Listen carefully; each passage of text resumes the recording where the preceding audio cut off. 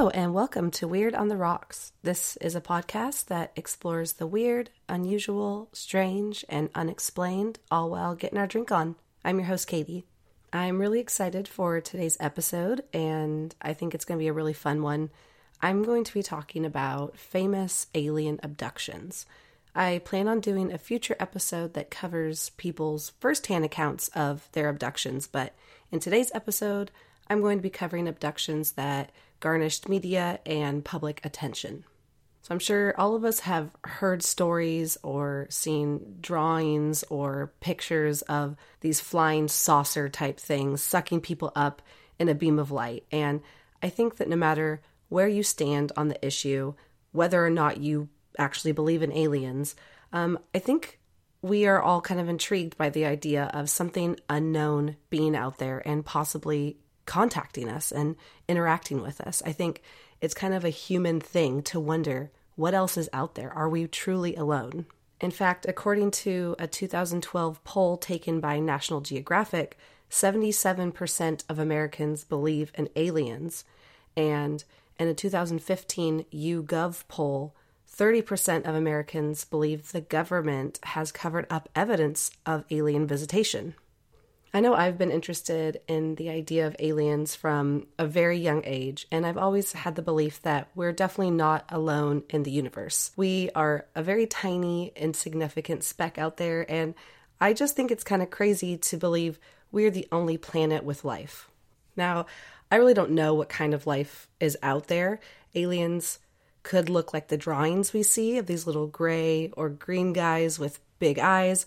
They could be little worms. They could look like humans. They could look like something we can't even imagine. But I think it's definitely fun to ponder what could be and what is out there. But I think some of the fun in this is that none of us know, and aliens might look different to all of us in our own minds. I hope that no matter where you stand on the belief of extraterrestrial life, that you can keep an open mind during today's episode and at least be a little entertained with what I have to share. As always, you can find the show on Facebook and Instagram at Weird on the Rocks Podcast and the website at weirdontheRocks.weebly.com. Please subscribe wherever you're listening to the podcast now and rate and review the show on iTunes. That really helps me. Thank you. Before we get started today, I want to share this week's beverage of choice. Tonight, I am drinking something called the Alien Shooter. So this is a shooter. It's kind of just like a big shot, but it has different types of alcohol in it, and you take it all at once like a shot. And this one has melon liqueur, Irish cream, and vodka. And at first I was thinking, Irish cream and melon, that sounds disgusting, but it's actually really delicious mixed together. And it's a really cool drink because it separates in the shot glass and it makes different layers. And the melon liqueur is bright green, so it definitely gives it a kind of creepy alien feel. I will post pictures of this on my Instagram and Facebook. You guys should look at it. It's a very cool drink. So I had one before I recorded, and then I'll probably take a break at some point and have another one. All right, well, let's get into it. Cheers, and let's get weird.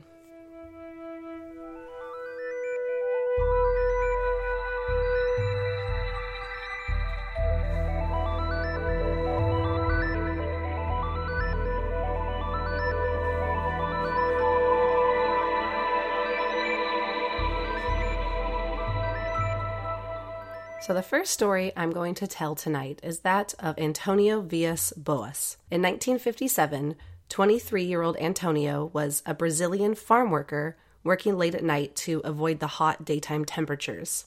Antonio says that while working, he saw a red light in the sky that he thought was a star. However, the light slowly approached him until he could see that it was an egg-shaped craft with a red light on the front. He says the ship extended legs beneath it and slowly ascended into the field. Antonio said he jumped on his tractor, but only got a few feet before the lights on the tractor went out and the engine died. He then continued to try and flee on foot, but Antonio didn't get far because he was stopped in the field by 3 humanoids, which he described as short, wearing gray coveralls and helmets. They had small blue eyes and made barking-type noises instead of talking. The 3 creatures apprehended Antonio and dragged him into their craft. He says that once he was in the ship, they stripped him of his clothes and covered him in a strange gel. A blood sample was taken from his chin, and then the room filled with a gas that made him vomit. When Antonio recovered from being sick, a female humanoid entered the room. He said she had a small, pointed chin and large, blue cat-like eyes. And this is where things get a little weird. He says the hair on her head was long and white, but her underarm and pubic hair was bright red. He said that he was strongly attracted to the woman, and the two had sexual intercourse. During this act, Antonio noted that the female did not kiss him, but instead nipped him on the chin. He said the creature seemed relieved when the task was done, and he felt angered by the situation. Antonio said he was then walked through the ship to exit, but he tried to steal a clock-looking item to prove of his abduction, but the creatures caught him and made him put it back. He was then escorted off the ship and remembers standing in the field and watching it fly away. When he returned home, he noticed he had been gone for almost 5 hours. After the abduction, he claims to have suffered with weakness, nausea, and lesions on his skin. He eventually answered an ad in the newspaper written by journalist Jose Martins, which was looking for people who had experience with alien abduction. Martins then put Antonio in contact with Dr. Olavo Fontes of the National School of Medicine of Brazil. Fontes examined Antonio and determined that he had been exposed to a large dose of radiation and was now experiencing radiation sickness. Antonio's story was printed in the June 1962 issue of the Brazilian UFO periodical. Antonio stuck with his story until his death in 1991. However, many believe that his story was a hoax and was actually inspired by a similar abduction story that was printed in the Brazilian UFO periodical just a few months before. But Antonio is no longer with us, so I guess we'll never know if this really happened or not. So our second story is that of married couple Betty and Barney Hill. And no, they are not Flintstones. They both claim to have been abducted in September of 1961 in New Hampshire, and this was the first widely publicized alien abduction story in the United States at the time. On September 19, 1961, around 10:30 p.m., Betty and Barney were driving home from a vacation in Niagara Falls when Betty says she saw light in the night sky that moved erratically and was growing in size as well as getting brighter. She told Barney to stop the car, and he pulled over at a picnic area just south of Twin Mountain. Betty took out a pair of binoculars from their car and observed an odd-shaped craft that was flashing multicolored lights moving across the face of the moon. Barney told Betty it was probably a plane until he too witnessed the object turn around quickly and move in their direction. They got into their car and drove toward Franconia Notch, a very narrow and windy mountain road. They drove slowly in order to keep their eyes on the object. The object eventually got close enough to the car that Barney stopped it in the middle of the road, and it hovered there about 100 feet above them. They said the object was so big that it took up the entire view from their windshield, and Barney described it as looking like a giant pancake. Barney retrieved the binoculars again and looked up at the aircraft, saying he saw 8 to 11 humanoid figures inside, peering out through the object's windows. They were wearing black, glossy uniforms and black caps. Red lights began to shine underneath the ship, and a long structure descended from the bottom. Barney immediately got back into the car and told Betty, "They're going to capture us." He drove away quickly while Betty looked out her window to watch the craft. They began to hear loud beeping and buzzing sounds, causing the car to vibrate, and the Hills said it sent a tingling sensation through their bodies. They then remember entering some type of altered state of consciousness, which left their minds dulled. They realized they had driven almost 35 miles without any recollection of how they got there. Barney and Betty eventually got home and then began experiencing odd behaviors and impulses. Betty wouldn't let their luggage into their home, both of their watches stopped working, and they both felt compelled to take long, scalding hot showers. The leather strap on the pair of binoculars was broken. Barney's shoes were scuffed, and Betty's dress was ripped at the zipper and had some sort of pink powdery substance on it. On September 21st, Betty called Pease Air Force Base to report the incident, but left out some details in fear of being considered crazy. Major Paul Henderson, who took the call, said they probably misidentified the planet Jupiter. Soon after, Betty rented a UFO book from the library written by retired Marine Corps Major Donald Kehoe. She immediately wrote to Kehoe detailing everything about their experience. The letter was then passed to Walter Webb, a Boston astronomer. He met with the Hills for a 6-hour meeting and believed their story to be true. 2 months after the incident, Betty began to have reoccurring vivid dreams. In these dreams, Betty said she was accompanied by 2 small men who had dark eyes and hair, blue lips, and gray skin. They walked up a ramp into a disc-shaped craft, and her and Barney were taken into 2 separate rooms. A new gray man entered the room and called himself the Examiner and said he was going to do a few tests on her. He spoke in English, although Betty said it was difficult to understand. Using a bright light, the man examined her eyes, nose, throat, and ears. He also cut off a lock of her hair, collected fingernail clippings, and scraped some of her skin into something that looked like cellophane. He also poked a needle into her belly button, which Betty said was excruciating, but he waved his hand in front of her face, and the pain was gone. That man left, and she was alone with someone called the Leader, who gave her a book filled with symbols and codes and told her she could take it home. She asked the Leader where they were from, and he took out a map of stars and pointed to a cluster. The next thing Betty remembers is her and Barney being escorted from the ship when a disagreement between the men broke out. The Leader then told Betty that, in fact, she couldn't keep the book because the other men don't want her to remember the experience. They were taken to their car where they were told to wait until the craft disappeared before they drove away. In January of 1964, both Barney and Betty began hypnosis sessions that were recorded. While being hypnotized, Barney became very emotional and appeared to be very anxious and afraid. He recalled that his leather binocular strap broke as he was running back to his car. Once inside the vehicle, he had the strong feeling to drive into the woods. In the woods, he saw 6 men standing on the dirt road. Barney stopped the car, and the Leader approached him and told him not to fear them and to close his eyes, and Barney recalled that it felt like their eyes had pushed into my eyes. He also recalled the men's eyes having a strong, mesmerizing effect and said, "Oh, those eyes, they're in my brain." Like Betty's dream, Barney said they were taken onto the ship and brought into separate rooms. There he was placed on a table. A sperm as well as skin sample were taken, and he was probed anally with a thin object, and he said it felt like someone was touching his spine and counting his vertebrae. Barney remembers the men speaking in a mumbled language he couldn't understand, but that he could communicate with them through thought, like telepathy. They were then escorted to their car and watched the craft fly away. Betty was also placed under hypnosis several times, and although some of the details matched the vivid reoccurring dreams she had been having, some were different. The technology on the ship had changed, as well as the appearance of the men. She also was able to sketch a copy of the star map she had been shown on the ship, which consisted of 12 stars with lines connecting them, which Betty said were trade routes. Betty also experienced strong emotions during her hypnosis sessions, and one time the session ended due to her being in hysterics. However, the hypnosis sessions seemed successful for the couple, and they reported less anxiety and fear about their experience, and Betty's dreams stopped. During the next few years, the Hills story gained traction and they became well known, and a book based off their experience titled The Interrupted Journey was published in 1966. In this book was a copy of the sketch Betty had made of the star system the men in the ship claimed to be from. In 1968, an amateur astronomer named Marjorie Fish created a 3-dimensional model of the map and concluded that it appeared to be the star system Zeta Reticuli. This map was eventually sent to Terence Dickinson, editor of the magazine Astronomy. He ran a copy of the map in an issue of the magazine, opening up commentary from the public. For over a year, each month's issue had a comment section regarding the map.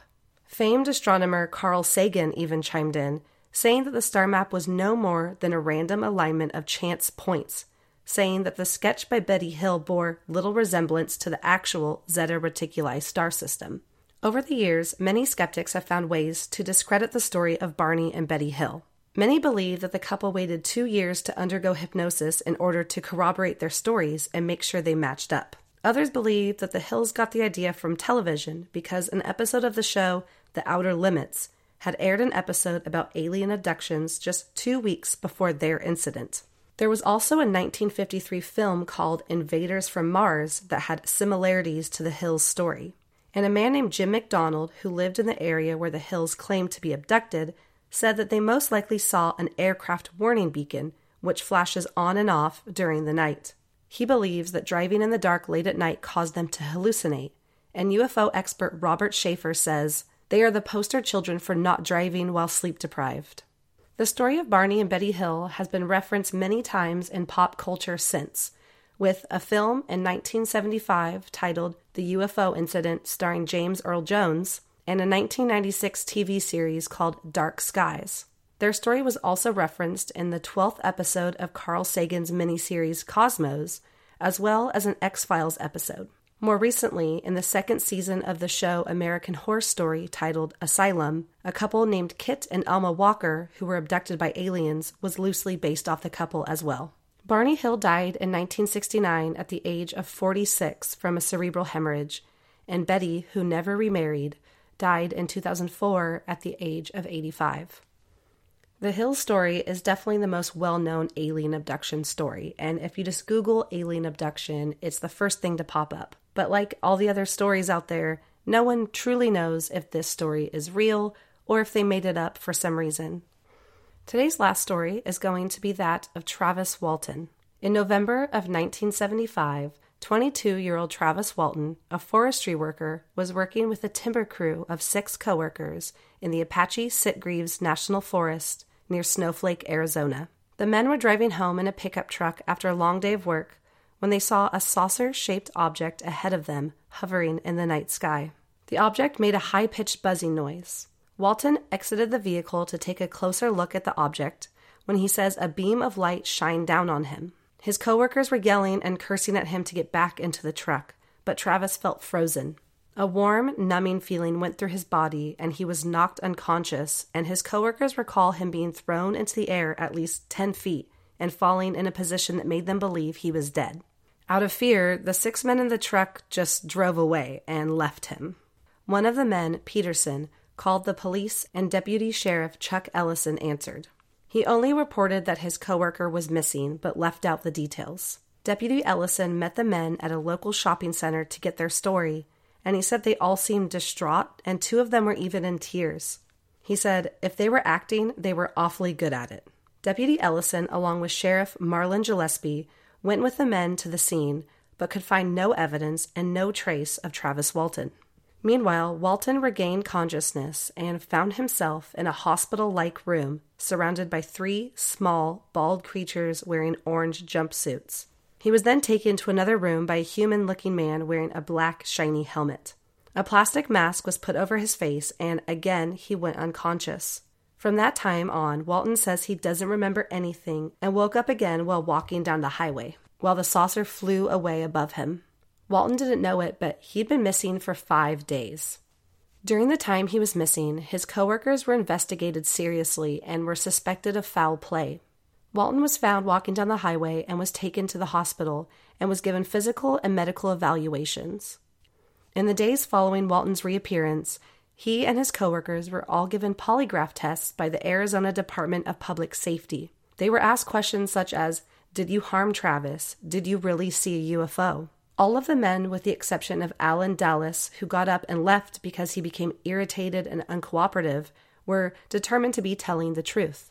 After news of the story broke, the National Enquirer magazine rewarded each man $5,000 for Best UFO Case of the Year. Since the incident, there have been many skeptics believing the Walton story is a hoax in order to get media attention and money. UFO researcher Philip Klass says there are too many discrepancies between Walton and his coworkers' stories and that the polygraph tests were poorly administered. A blood and urine sample taken by Walton in the hospital immediately after also showed no presence of ketones, when a human who has gone for 5 days without food or water would be in ketosis and have high level of ketones in their blood and urine. The medical examiner also found a red spot in the crease of Walton's elbow, which looked like it could have been from a hypodermic needle, although it wasn't near a vein. To this day, Travis Walton and his coworkers all stand by their story. In an interview with the Huffington Post in 2015, Travis Walton said that the forest where he was abducted from had some testing done in 1990. These tests apparently showed that the trees nearest to where the UFO had been were producing wood fiber at 36 times the rate of the other trees nearby, and that core samples revealed that there was thickened growth on the side of the trees closest to the UFO. In 1987, Travis published the book The Walton Experience about his story, and in 1993, his book was adapted into a film called Fire in the Sky. Like the other two stories, there's really no evidence to prove whether these experiences really happened to these people or not. But Travis Walton and all of his coworkers have cooperated and all still agree with their original story. In fact, you can find some videos on YouTube of Travis Walton talking about his experience, and he does seem like a very intelligent and credible man. So what do you guys think? All right, well, that's going to be it for today's episode. Alien abductions are something I go back and forth with a lot. I definitely believe in alien life and that there are probably thousands of different extraterrestrial beings out there, but I'm not sure if I believe that abductions are happening in this way exactly. Sadly, I think it's one of those things that you won't ever fully believe unless it happens to you. And these people who claim to have been abducted do get judged by society as being crazy. It seems like the people who claim to have been abducted are very average people who have no reason to make up lies. There haven't ever been any big celebrities or public figures who have talked about being abducted. So I don't know, maybe the aliens are surveilling us and purposely picking individuals who are less likely to be believed, or maybe are on the outskirts of society in some way. Some of the research I did for this episode also turns up people who believe that some of the people missing in the world, the ones who just disappear without a trace, that maybe these people were abducted and just never brought back for some reason and are maybe being examined and studied long term, or that maybe they were killed on purpose or on accident, but that they're not on this earth anymore, and that no matter how much we look, we'll never find them. People like Madeleine McCann or Mara Murray or Natalie Holloway. As outrageous and crazy as these things sound, I think there really is something exciting in believing that there are possibilities out there. One of my favorite sayings is, I would rather have my mind opened by wonder than closed by belief. And that's kind of how I feel about aliens and alien abduction. I will keep my mind open until I have proof otherwise. Well, thank you so much for joining me again today. I hope you enjoyed the episode. Please let me know what you guys think. I find that aliens are kind of a polarizing subject. I have definitely talked to people before that thought I was absolutely cuckoo for Cocoa Puffs because I think there might be aliens out there. And there are others who have had experiences themselves and wholeheartedly believe that aliens are trying to communicate with us and that they're here on Earth already. So find me on Facebook or Instagram at Weird on the Rocks Podcast, or my website, weirdontherocks.weebly.com, and let me know what you guys think. I love talking about this stuff. All right, and until next time, cheers and stay weird.